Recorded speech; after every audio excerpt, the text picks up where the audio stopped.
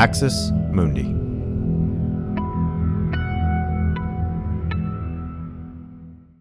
You're listening to an Irreverent podcast.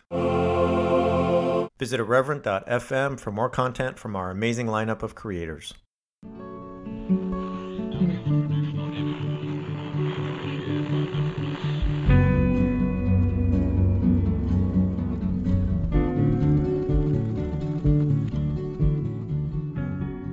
Hello and welcome to Straight White American Jesus. I am one of your hosts, Dan Miller, professor of religion and social thought at Landmark College. I am joined today not by Brad Onishi, who could not be with us, but by my guest co-host, who I will allow to introduce herself, though she will be familiar to many listeners. Hi, I'm Annika Brockschmidt. I'm Annika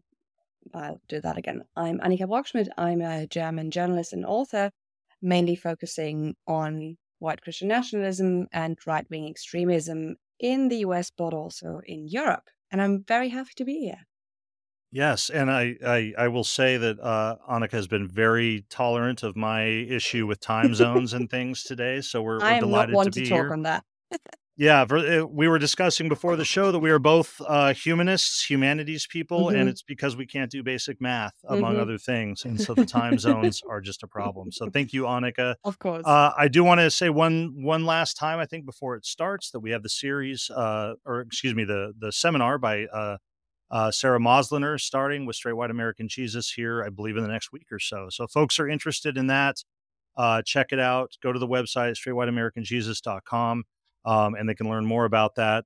Sarah's work is fantastic. She's one of the kind of world experts on American purity culture and what that means.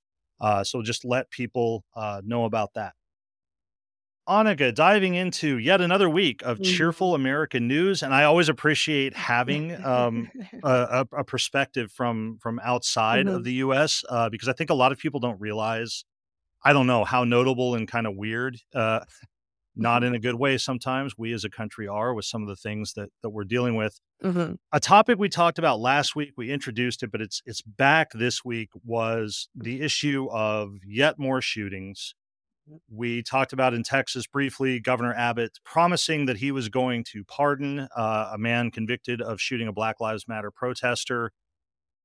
We want to talk some more about that this week, as well as some of the new developments of that, as well as the way that leads into and connects to a number of other shootings that occurred this week. So I'm going to throw it to you to sort of lead us in on that and walk us through some of the issues with Abbott and this promised pardon of the protester, the person who killed the Black Lives Matter protester, who I should add was a white man. So it's a white man shot another white person who was a Black Lives Matter protester.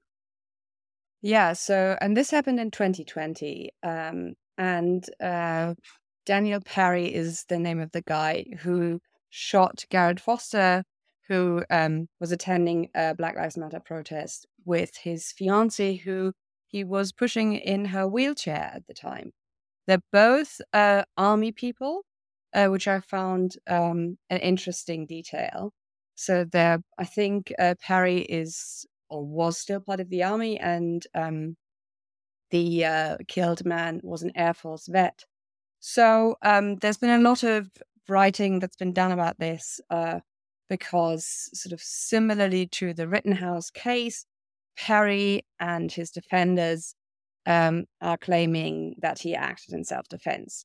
Anyway, he was convicted by a jury of murder, and then Greg Abbott, governor of Texas, took to Twitter and tweeted out, "I'm working as swiftly as Texas law allows regarding the pardon of Sergeant Perry." And he makes a reference to Texas's stand your ground laws. And that's quite stunning in itself, because Perry hasn't even been sentenced. But in tweeting this out, Abbott has basically signaled to him and to every other right-winger, basically with an itchy trigger finger, that if you shoot a Black Lives Matter protester in Texas, even if they convict you, he will pardon you, even if you've been found guilty by a jury of your peers. And we should also say that this is not a one-off. This is not just Greg Abbott, just going crazy. This is not the first time that a prominent GOP figure, because also let's remember, Greg Abbott is still rumored to want to run for president. Don't know if he will announce, but he clearly seems to be putting himself out there to sort of prove to the MAGA crowd that he is the most radical one out there, trying to out right-wing DeSantis, trying to out right-wing Trump. And he is not the first GOP politician who has expressed their support for right-wingers who kill their political enemies. You guys have covered the Kyle Rittenhouse case extensively, who, unlike Perry, was acquitted. So we have this new escalation here in Perry actually being convicted. There was a case of an Arizona rancher who was charged with murdering an illegal immigrant. His trial is set to start in September. All of these people have basically gotten praise from right-wing figures such as Greg Abbott. But Abbott, went even one step further and has also since not taken back his promise, because we've had revelations since. We now know that Daniel Perry had texted and written to friends on social media extensively about his desire to kill Black people, to kill protesters, to specifically kill Black Lives Matter protesters. So this action was already inexcusable from Abbott. But of course, he's not backpedaling, and I don't think we should expect him to.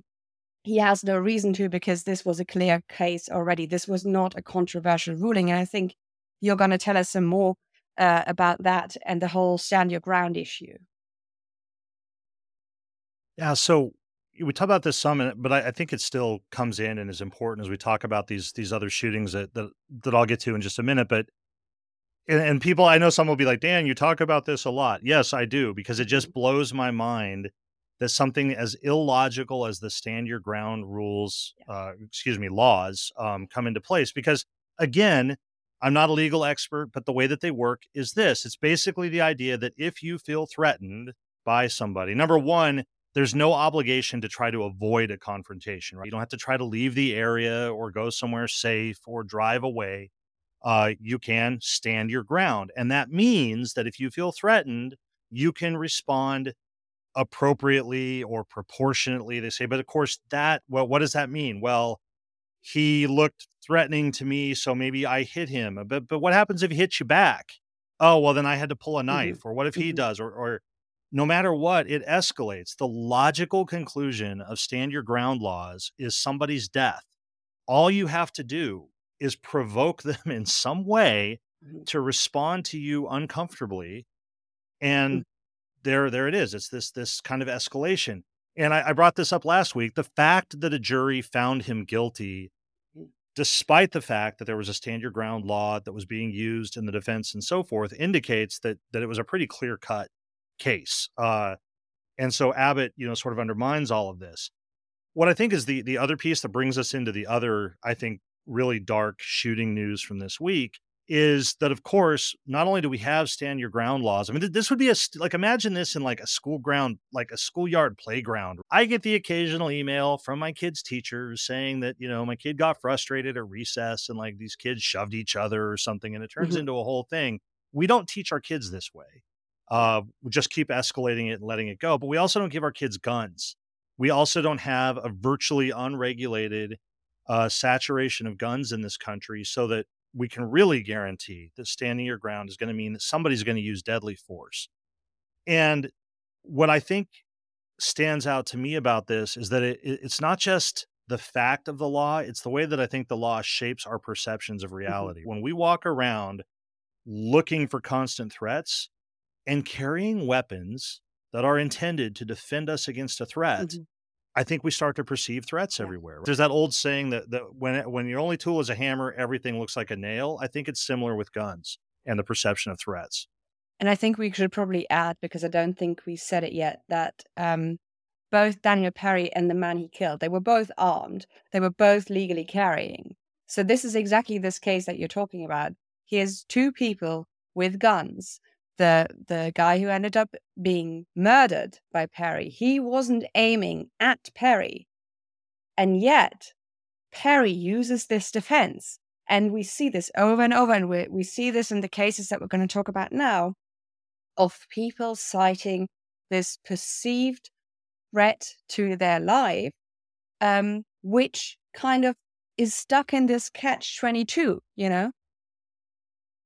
Yeah, you're exactly right. And so here's what we're talking about. So this week there were multiple accounts of people who were shot just because they made a mistake and weren't in the place they thought they were going to be. The probably the best known at this point, and most people will probably have heard of this, was in Kansas City. A 16-year-old named Ralph Yarl. He rang the wrong doorbell. He was going to a house to pick up his kid, and it was, I'm not going to know the name of the town, but it was like such and such circle, and he went to such and such street, right? And so it was the same house number and so forth. Rings the doorbell and is shot from inside the property multiple times by Through the door. Through the door, yeah, by an elderly white man. Jarl is African American. The person who shot him has now been charged, but he claimed that he was scared because this person was ringing the door. But he's ringing the doorbell. He's not attacking him. He's not threatening him. He's ringing the doorbell. In upstate New York, a 20-year-old named Kaylin Gillis, white woman, was shot and killed after pulling into the wrong driveway. Everybody raise your hand if you've pulled into the wrong driveway at some point in your life, or if you've used a driveway to turn around because you realize you're lost or whatever. And the accounts I read say she was actually pulling out, like she was pulling out of the driveway, and she was shot by somebody who, for whatever reason, presumably felt threatened by this. Another example is a man named Pedro Rodriguez, who was 25, who shot two teenage cheerleaders in a grocery store parking lot after one of them confused his car for hers and opened the door. I, once upon a time, picking my kid up from school and walking back to my car, I open it, I sit down, and I realize that it's not my car. Like I was in somebody else's car that looked like mine. My child is embarrassed and, whatever, but I didn't have to fear for my life. Where am I going with all this? So here's my kind of hypothesis, and I'll throw it over to you, Annika, in a minute and see what you think about this, is I don't think these are all homicidal maniacs that are just terrible people out looking to shoot somebody.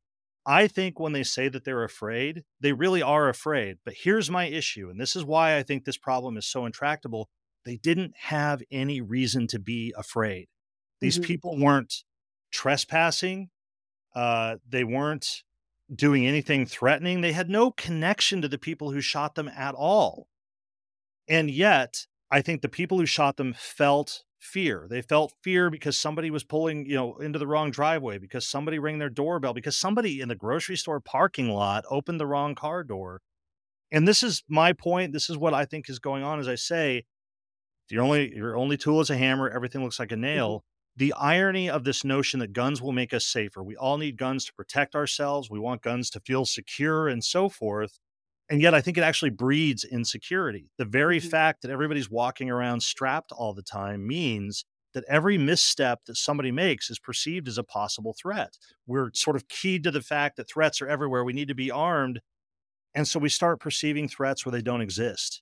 And I think that this is true on the range from, stand your ground laws all the way down to these everyday encounters, or what should have been everyday encounters, that turn deadly for somebody. And that's the connection I see between these, is the pervasiveness of gun culture in the US, but the way that I feel like that culture really changes the way that we collectively perceive other people and the society we live in. Your thoughts on these other shootings and the events as you read about them and learned about them this week. What I thought was really startling and really sort of chilling to me was that in all of these cases that we've now talked about, that you've listed, one common denominator seems to be that none of the people pulling the trigger waited for even a second before shooting. So I pulled up this quote from the person who was shot at in Austin, where the suspect, a 25-year-old man called Pedro Rodriguez Jr., is also said to have simply opened fire. And he says, the victim says, quote, this is according to CNN, "I see the guy get out of the passenger door and I rolled my window down and I was trying to apologize to him. And then halfway, my window was down and he just threw his hands up, and then he pulled out a gun and he just started shooting at all of us. So I thought this was really something, because I think the fear is one aspect, but the fear seems to have become so internalized that, and it is in part real, being afraid because that because of lax gun laws, there's a lot of guns around you and another person could potentially have a deadly weapon on them. That is likely to escalate conflicts. But it seems that there was not even a conflict here. These people weren't in interaction with each other. But what these shootings seem to have had in common is that the shooters weren't even willing to let a situation play out for even a couple of seconds, These are shootings that happen immediately in sort of fairly unassuming, uncritical situations. And I think we really get down to the core of the problem when, yes, of course, it's the guns, it's the number of guns, but it's also how gun culture has been promoted, I would say, especially in right-wing spaces where there are way more, there's way more guns on the right than on the left. And you have the gun on the one hand as this sort of tool that's supposed to reassure you, but you also have the gun because you've been told over and over and over again by, it's not just Fox, it's the whole media circus on the right, by telling you the world is out not just to get you, the world is out to kill you. You need to defend yourself at all times. And this is something that I think shows that a society is on track to a very dark place. When, we know this problem when it comes to police training, that, and I think this, especially as a European or as a German, don't get me wrong, we have problems with German police brutality here as well. But German police officers get trained to not to kill, they get trained if they have to shoot, which is, it's quite a rare thing that a police gun gets even fired here. But if they do shoot, they're supposed to aim for the limbs. They're not supposed to kill. It still happens sometimes. But having police officers trained to kill, if you shoot, you want to see, quote unquote, the enemy, the other person, the supposed threat to die. But this seems a further escalation because you have now civilians who are shooting to kill.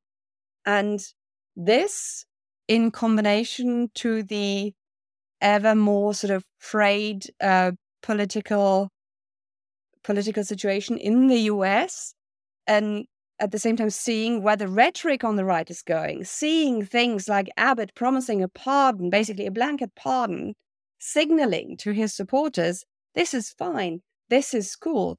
That's essentially state-sanctioned, that's state-sanctioned violence, extra police state-sanctioned violence, which is quite a scary place to be as a society. So I can only say, looking across the pond, this was quite a harrowing week because there doesn't seem to be a way to de-escalate this anyway soon.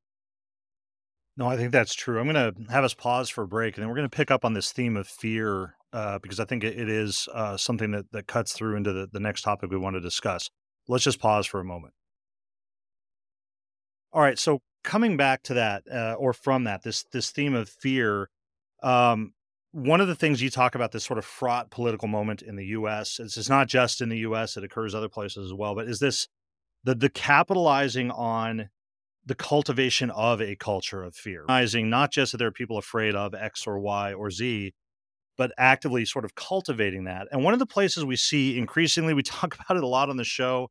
Brad and I talk about it. We're like, we're not going to talk about Florida this week, but then every week, Florida's back. Oh, yeah. Because Florida has become this kind of authoritarian sort of training ground. So just this week, and people are familiar with some of this, but the so-called Don't Say Gay legislation in Florida was expanded to where now the Florida Board of Education approved a ban on classroom instruction on sexual orientation or gender identity in all grades. with the exceptions of where it's required for state standards. We can talk about coherence and incoherence. I have no idea how you teach to state standards without any reference to any of this, but Mhm. whatever, we'll get into that. Um, or if it has to do with part of basically optional reproductive health education that parents can opt out. I'm just going to say that's something that's true everywhere. Every place that does sex ed has this option where parents can have their kids removed from that if they want. Um, the education commissioner, Manny Diaz, said that this was not intended to, rather, it was intended to clarify the law, quote unquote, Mhm. and to make sure that teachers teach to the standards and not deviate from existing curriculum. And we are told, of course, that there's no discriminatory intent here, right? Mhm. This is all about protecting the children. We don't want them hearing Sure, sure. abhorrent things Mhm. or seeing things and so forth. But as I think you'll remind us in a minute, and we've talked Mhm. about some of these, but we can come up with a laundry list of laws that have been passed that target particular groups. If you want to, as the good journalist that you are, very good at pulling out like these lists of things, Yeah. remind us for a minute what some of these laws are and sort of what the commonalities of them are. And Mhm. I said a minute ago that this is about authoritarianism, that Florida has become Mhm. a kind of authoritarian testing ground. Authoritarianism feeds on fear. Mhm. And I Yes. guess I'll have you do this list, but then I want to ask you, is Mhm. that too strong a word? Because I know as a journalist, if you Yeah. use words like authoritarianism or whatever, we use Mhm. those words, and of course we'll get the emails that say that's too strong, you're overstating it, Mhm. whatever. Yeah. So walk us through this Yeah. laundry list of what's been going on in Florida, and talk about that question for a minute, if you would, of like, Mhm. is authoritarianism a fair description? Yeah. Yeah, so because there was so much happening in Florida this week, I decided to make a list. And it is quite something because even if you pay attention to these things, there's so much happening all at once that it feels like it gives you whiplash. So I always find this quite helpful. So you already covered last week that DeSantis also signed a draconian 6-week abortion ban into law last week. Then we have this basically amending of the Don't Say Gay law, which at the beginning, incidentally, was sort of promised to, this is only about shielding kids from quote unquote sexualization, which is how all of these laws that I'm going to talk about in this segment are being promoted. It doesn't matter if it's abortion, if it's laws restricting LGBTQ rights, it always gets promoted in the sort of still harrowing, but sort of more moderate quote unquote version. It's not all grades, it's just grades 1 to 4. Now it's grade it's now it's all grades. So the aim is always you start with, just giving the little finger, just saying, oh, this is just to protect the kids. This, don't worry, this doesn't apply to all ages. It doesn't apply to, it only applies to trans kids. It's not a ban on gender affirming care for trans adults. We just want to protect the kids. This is not a complete abortion ban. We just want to protect women from making the wrong choices. We just want to protect, quote unquote, unborn life. But this is not a blanket abortion ban. So another law that was passed, and I saw the news about this today, and I had to make sure that this was right. I checked it. It is actually true. The Florida legislature also passed a bill, and this might be the worst news I've had all week. Uh, they passed a bill that would allow the state to take trans kids and trans teens away from their parents if those parents gave them access to life-saving, gender-affirming care. Just as a reminder, Texas Governor Greg Abbott, who we talked about earlier, had tried a similar thing, I believe, last year, but not succeeded. But that wasn't a law. He just basically wrote up an order and saw that would, impress anybody. Another thing that the Florida GOP passed is basically, and here's a summary from the Associated Press, the House sent DeSantis another bill that bans children from adult live performance, a proposal aimed at the governor's opposition to drag shows. The legislation would allow the state to revoke the food and beverage licenses of businesses that admit children to adult performances. The DeSantis administration has moved to pull the liquor licenses of businesses that held drag shows alleging children were present during lewd displays, unquote. So here again, we have this, this is, we're not trying to restrict anybody's freedom. We are protecting the kids. This is to prevent kids from being sexualized, from having to witness sexual acts that are not appropriate for their age. Then, another point, the House also passed a bill that, quote, will ban people from entering bathrooms other than their sex assigned at birth. So this is a classic bathroom bill, the ones that failed in 2015. It requires bathrooms in public places to be listed as men, women, or unisex. What this, of course, will result in is that once this gets applied in schools, this will, it's classic discrimination. It's one of the classic types of bills to restrict trans rights that the religious right has tried to push for years. And you said, is authoritarianism too strong a word? I don't think it is. I think there's even a case to be made in all of this. And, I would be willing to be debated on that, but there is a case to be made that this is not just authoritarianism, but that it is a very specific form of authoritarianism, which is fascism. Because in authoritarianism, and especially in fascism, you need to have an enemy within. That's kind of the basic concept. You need also, in order to make that work, in order to get people afraid, you need a small group. You need a small group, ideally a marginalized group, to vilify, to mock, because people also want to enjoy themselves. And people kind of, if you give them license to give in to their worst impulses, something we see a lot in fascism, they enjoy the cruelty that you're giving them license to enjoy. But you have to also make this small group, that's the enemy within, into a secret threat. So they can't just be laughable. And this is how we tie it back to the laws. This is how authoritarian violence, be it through guns or through laws, gets framed as self-defense. I'm not doing this to harm people. I'm doing this to protect the children. I'm doing this to protect my yard. I'm doing this to protect this state. I'm doing this to shield the children. But what you do is you create a sort of moral arc that allows you and that gives other people, that gives your followers license to do very, very serious harm to the groups that you vilify. I think all of that.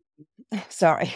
No, I think all of that is correct. I think I agree with everything that you just said. I think this notion of the enemy within, we talk about it with Christian nationalism all the time, that it's about who are the real, in this case, the real Americans, who counts as a real American. And if you can get some group that you can identify as not only not really American, but as a threat to real Americans, and then start targeting them, that's how you make your unity. And it's fundamentally about fear. It's about fear of, in this case, and lately, so much about queer people broadly, but I think trans and gender nonconforming people in particular. And it is the ridiculous logic of this, that somehow this isn't about attacking them. It's about, defending our rights. Because as you're saying, it's about positioning them as a threat, that somehow or another, it's a threat to somebody else. If my child, and this isn't real life, as people know, as I've shared, I actually have a trans child. That somehow or another it says anything about the rights of any other parent if my child receives the gender affirming care that she needs to lead a healthy, happy life. The only thing, as you mentioned, I mean, it's sort of dark and terrifying and to look at Florida and think about, okay, so like, what if that was like, at the federal level, what would that look like? It can be a sort of terrifying exercise. Yeah. One thin sliver of light that I saw this week with that is another set of reporting that came out that suggests that, it's possible that with all of this, and we talked about this, you and I talked about this last time you co-hosted, Brad and I talk about this, of the GOP trying to out MAGA one another all the time. And, more and more, further and further to the right. You made the same reference with Abbott just a few minutes ago. But there are signs that DeSantis, who's been kind of leading this game, may have overplayed his hand somewhat. There were articles this week that despite the fact that the Florida legislature keeps handing him wins, there's some fatigue in the Florida legislature. They feel like there are other priorities that aren't taking place, that aren't being addressed. Some of them feel that it is just a vindictiveness. Their hypocrisy can kind of only go so far before they begin to feel the effects of that. You even talk about the weird Disney thing. You had the thing where they took away Disney's special privileges, and then Disney apparently like just outsmarted the board and took the teeth away from that. And now DeSantis is all upset and is vowing that he's going to, do this to Disney anyway. And there are legislators rather, who have said, look, number one, this is cancel culture. I read a quote from one of them that said, we're not supposed to be about cancel culture. And now we're trying to cancel Disney and so forth. DeSantis goes to Washington. Sounds like a movie. DeSantis goes to Washington. He goes to try to lay down his mark and show that he's a big national player. And most of the people from the Florida delegation declined to endorse him. Some specifically endorsed Trump. Most played the we're not sure yet. And he's not even running for president because, of course, DeSantis hasn't officially declared that he is running for president. We all know that all of these kind of moves are out of step with the American general population. The population as a whole does not support super restrictive abortion laws. They don't support discrimination against trans and other LGBTQ plus people. But of course, that's not who MAGA Nation's trying to win. Right? They're trying to win their grassroots and so forth. So I took some small measure of hope. This isn't even my reason for hope. I'm so hopeful this week that I guess I found hope in two places. One is this question of whether or not he overplayed his hand, and polls are showing that the luster has kind of come off of DeSantis a little bit. Trump is consolidating his lead, perhaps capitalizing on the fact that he has actually declared that he's running for president. You have the rally around the Trump because of the indictment and so forth. But that's one small measure of hope that I've taken from this. Final thoughts on Florida and the kind of authoritarian experiment there before we move on to our sort of some final thoughts on some other topics. Yeah, I think you're absolutely right, because two things can be true at once. I would say it would be we should not underestimate the terrifying potential, because this is clearly the playbook. And you and I don't have to interpret this. DeSantis has written a whole awful book about it, which I have read, much to my, watch what you do for a job, I can only say regarding that. But so this is clearly his goal. He keeps talking about Florida as a blueprint. And as a whole, when you talk about the GOP platform, that would make sense. And I think you and Brad, if I remember correctly, you also talked about this a lot. DeSantis, just as a human being and as a speaker, is incredibly unappealing. And I think we might be seeing the effects of that. We might be seeing the effects of somebody who very clearly seems to have ruffled the feathers of his own, fellow state lawmakers. And might have overplayed his hand. Now, that doesn't mean that the overall course of the GOP is going to change, but it might at least make DeSantis. I will honestly say, I'm not sure at this point if this keeps going, if he keeps, lagging behind in the polls, if he will announce. Because the fact that he still hasn't announced, I think, is a pretty good indicator that he knows that this is a risky gamble he's taking. So I would say this is a good sort of half point for hope I would be willing to take here. So I think you're onto something there. So we're both halfway hopeful on this point. Little bit, yeah. Good. So maybe if we add us together, it's like a half point of hope or something. Yeah, we can round up. That's right. So on that hopeful note, pause again for another break here, and we'll come back and tackle SCOTUS. Let me just. All right. I will just check just to see if something has come down. Just in case. Yeah. On this. Nope. Okay.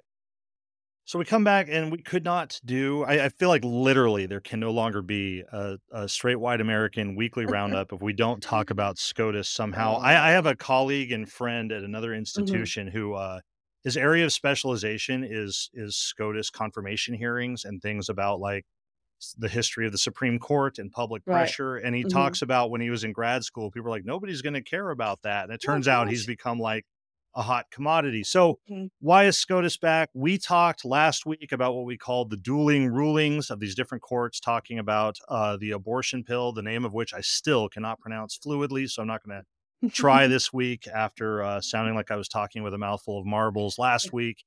Um, but we talked about this, and so now we kind of closed with the newest news last week that the Fifth Circuit had issued this ruling, kind of rolling back access to the abortion pill to kind of 2016, 2015 levels, and so forth. We are now, like as we record, we were just checking to see if anything happened to see what the Supreme Court is going to do about this. If they are going to stay that ruling, if they're going to let it stand. But the point is, and lots of observers have made this point, that less than 10 months or 10 months ish, less than a year after the Supreme Court struck down Roe, it's back, right? Abortion is back before the Supreme Court. And it's been interesting because Brett Kavanaugh, in talking, giving voice to the opinion in that ruling, trotted out a line that the GOP had had for a really, really long time and said this should be a state decision. This shouldn't be for judges and the judiciary to decide. This should be the will of the people by democratically elected legislators and so forth. We're doing this. And I've read lots of things on it. 'Cause some people, I don't know if he was naive. I don't know if it was being disingenuous. I don't know if it was both. But everybody's like, you could not possibly have thought, SCOTUS, that you were actually going to get out of it that easily. That you're like, yep, we settled the abortion thing. Yeah. States will Hmm. go do it now and so forth. Because as everybody knows, immediately anti-abortion activists who for decades had said it should be a states' right issue, the federal government should get out of the business of deciding laws about abortion and so forth, immediately started trying to find ways to make it into a national ban. And that's where we are, is the issue about this.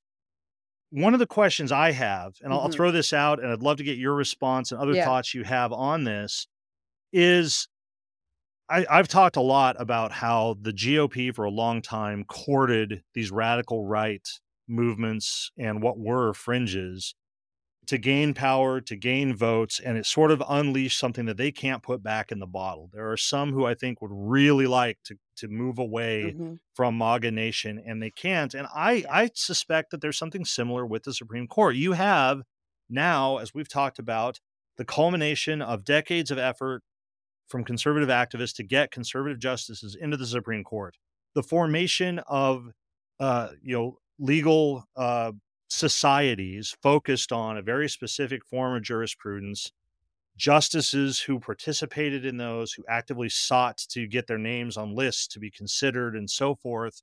They have courted this same politics, and specifically the politics of abortion for decades. They are now in the Supreme Court, and I wonder now if they're facing the same reality that a lot of elected officials are, of we can't just turn this off. We cannot simply turn off the flow.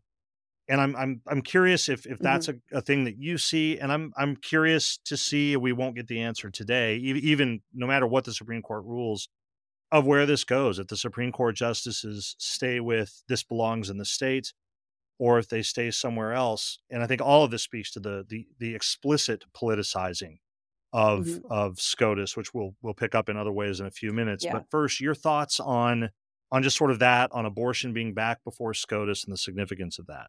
Yeah.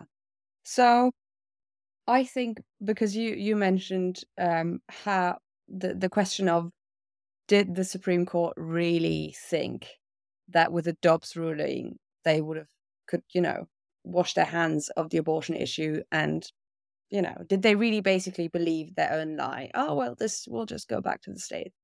Um, my take on this is that just looking at the sort of background that the large majority of the conservative majority um, has, they knew there would be chaos, and they didn't care. Because, a lot of people, there's always a lot of talk about, the Republican Party, they've always had to cater to these religious writers, these extremists. They always kind of, we knew Sarah Palin was there. All of this is not really news.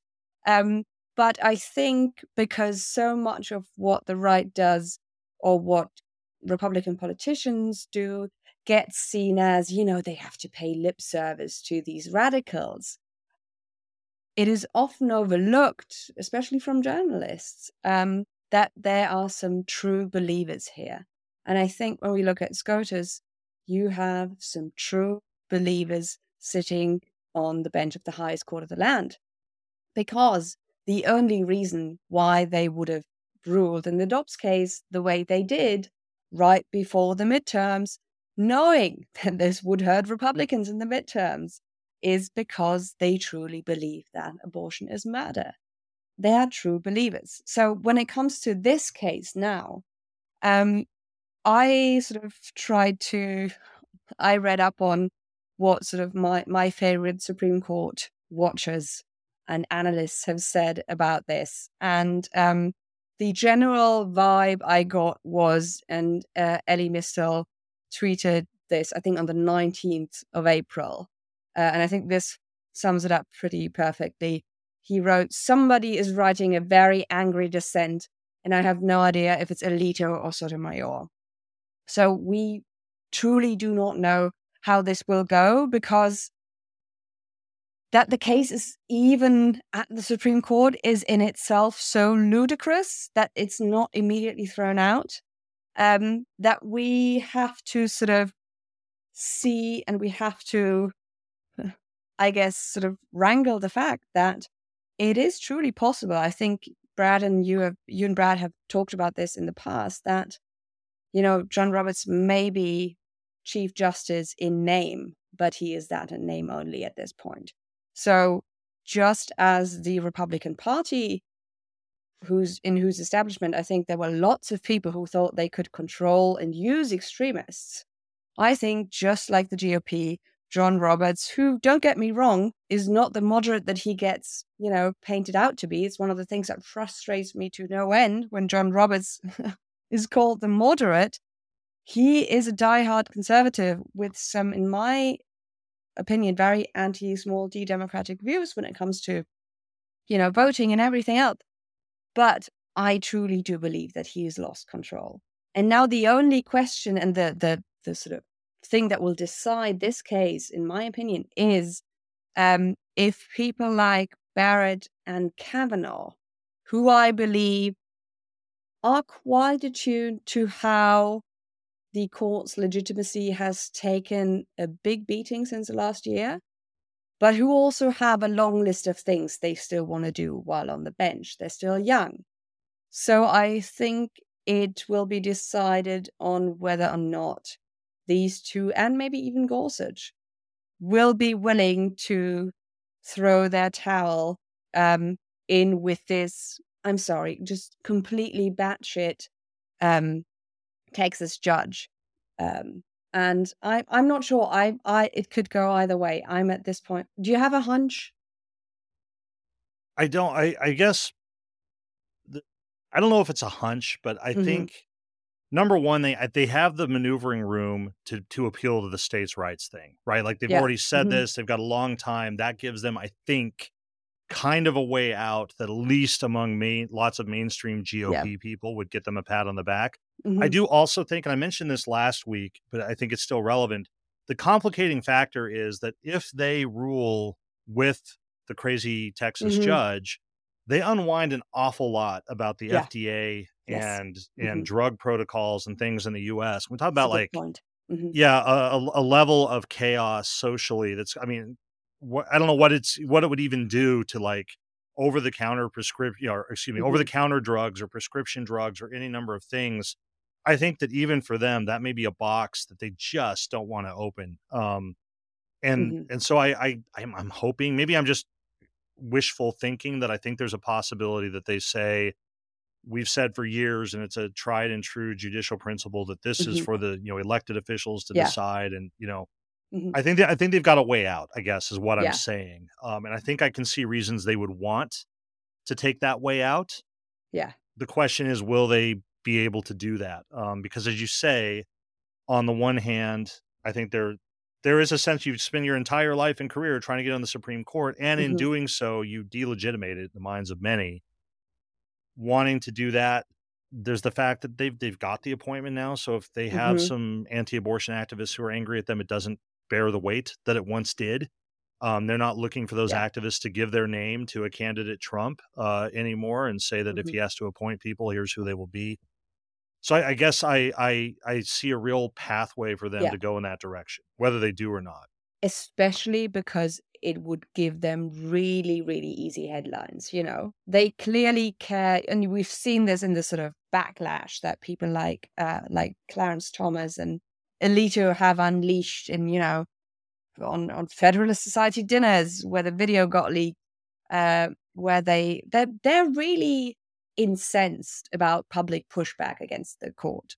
And this would be a very easy way to get headlines being like Supreme Court rules in surprising moderate, you know, opinion that this is thrown out, where the actual issue is it's should be an absolute scandal that this Texas ruling was even being able to be written in the first place, that this guy is even on the Texas, that this guy is even a judge. And then this wouldn't change anything. It would not change anything if they just threw this out, you know? And it is objectively, from what I've read of legal analysis, the Texas judges, who I don't know how to pronounce his name, which is why I always keep saying Texas judge. His ruling is apparently just plain stupid. So it would be a really weird wagon to hitch your. It would be a really weird thing to hitch your wagon onto, if you could otherwise have an easy 20, 25, 15 years on this court, wreaking havoc to the, you know, uh, to what is left of American democracy in certain states. Why would you want to throw it all away right now? On the other hand, I feel like I've been burnt in the past by the Supreme Court. And let's just say it would be very, very unwise for them to, you know, throw their hat in with a Texas judge. But, you know, who knows what's going on in Amy Coney Barrett's mind? I don't know. Yeah, I don't know if any of us would want to know. No, I think I'm good. Yeah, sort of a last topic to get into here, and we'll be sort of quick with it. But as long as we're talking about the Oh Supreme God, Court, yeah. and as long as we're talking about loss of legitimacy, and as long as we're talking about explicit politicizing of, you know, the highest court in the land, Mhm. we have to talk about Clarence Thomas. Oh my God. Came out a while ago. We talked about it on the podcast that he had received these lavish gifts and big trips and so Mhm. forth from a GOP mega donor. As sort of an update to this, Mhm. Clarence Thomas has now declared that he is going to amend financial disclosure forms to reflect some real estate purchases by said mega donor. He kind of threw aides of his under the bus with this, said that he has aides help him with the forms, and you know that it was an oversight. He also said, though, that he didn't believe he had to report the Mhm. sales because he lost money on the deal. I'm just going to say, which is it? Was it an oversight, Mhm. or was it that you knew about it and thought you didn't need to report it? Those are two different things. Yeah. The question that I have is this, and it's just a thought to throw out. And again, I know I'm watching the clock and we have to be brief, Mhm. but once upon a time, there was yet another Supreme Court decision decided by the conservatives, the Citizens United decision, that said money is speech. It's a form of free speech. It's protected by the First Amendment. The context was campaign contributions and so forth. But this question has come up of like, how does influence work? People said, you know, this mega donor doesn't have like he's not a member of standing in any Supreme Court issues and so forth. And yet I wonder, and I can't help but wonder, here's one of the justices who made the argument that basically money should be unregulated when it comes to campaigns because it's just a form of speech. how long is it before we hear from Justice Clarence Thomas that says, you know what, I didn't need to report those. We need to do away with these reporting requirements because you know what? It's just a form of free speech, and you're limiting the rights of people to speak freely what they feel, and to justices and so forth. Despite the hypocrisy that you can't say protest on the side of the Supreme Court, you're not allowed to protest there because there are American laws against trying to influence judges through Mm-hmm. protest. Mm-hmm. Mm-hmm. I just see so many layers here of what could happen. Final thoughts on that, on this kind of updated thing about Clarence Thomas and these lavish gifts and real estate sales and everything else. I mean, it's just one of the most vibrant examples, with the paintings and the gifts and the super yacht and the buying his childhood home that his mother still lives in to this day. It's one of the best cases I have seen in a long time for court reform, for finally making sure that there are ethics rules that these justices need to follow. And I think Democrats have signaled that they will start investigating this, which, took them longer than it should have to reach this decision. But, I think actually, as in so many cases on the right, I think if you had written this, Clarence Thomas bribery scandal, with the gifts, not just to him, but also, giving $500,000 to his wife, who then sets up her lobbying firm, which, lets her spend days on Capitol Hill. If you had written that in a novel, in a novel on the American political sphere, your editor would probably have rightly taken out a big fat red pen, did a little squiggle line on the side of the page and said, maybe this is a little much, maybe make it more. No, but this is actually how crazy this has gotten and how out of control this court is and how drunk on power this court and his justices are. So I think excellent case for court reform. And it needs to come sooner rather than later. It's now the good old days when it was shocking to Right? find out that Ginny Thomas was Clarence Thomas's Oh my wife and that she God. was this right-wing activist and so forth. And now that seems, so tame. So Mhm.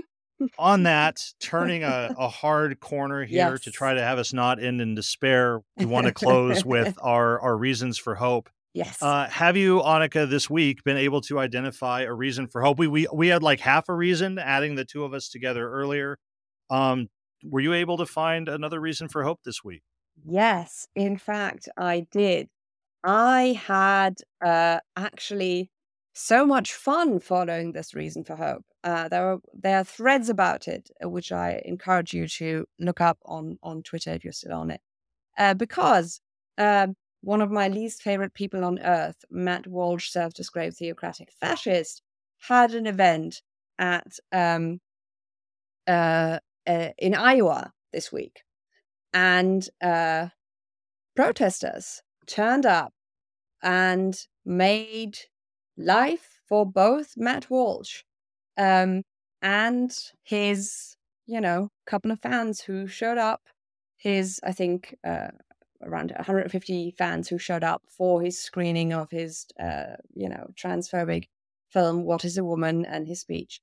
Made life pretty hellish for them through good old civil disobedience, through marching and chanting and blocking, the extra exits. So they all had to file out through the one exit. So they had to walk past the protesters.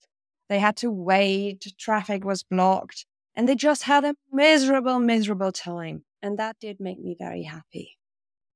And it also shows that people are willing to turn up and to face people who come to hear a theocratic fascist speak about why trans kids and trans people should be harassed, and are willing to show them that, there's people who won't see this stand. Yeah, sometimes I think Schadenfreude is real and like should Yes. be is like completely acceptable. Mine comes from, it was a political report from Juan Perez. I want to give credit for that. But basically looking that, we talked about Illinois, recent elections in Illinois and Hmm. Wisconsin, but he highlighted one of the things that came out is that in a number of school board elections in those states, the kind of quote unquote anti-woke right wing sort of takeovers that have, culture wars that have taken place in so many school boards, they really flamed out, and they failed to take those school boards. Republicans took note of this. A lot of Democrats took note on this. And I think I took hope from the fact that it demonstrates that this can be combated. It's not universal. Hmm. Not every case that makes the national news is the only case. But also, again, this point that I will also make, bringing us back to things like DeSantis, is that we see all of this in media presentations and give a certain sense of it, but that these are out of step with the mainstream of most Americans. Yeah. Most Americans are not comfortable with the idea of their kids never learning about sex or gender or never learning about slavery or racism. They want their kids to know about these things. They want their kids to be good people, and they think that this is part of that. So I took hope in that. We need to say goodbye. I want to thank you, Annika, again for joining us and tremendous insights. And I'm always envious of the journalistic acumen that you bring.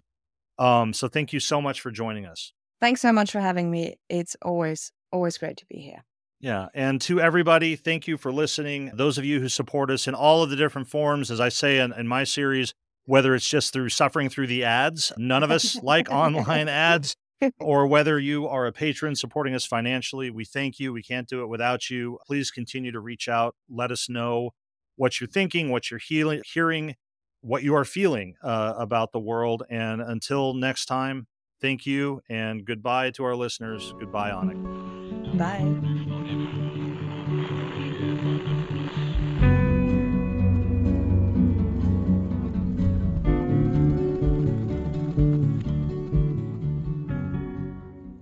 This has been an Irreverent Media podcast.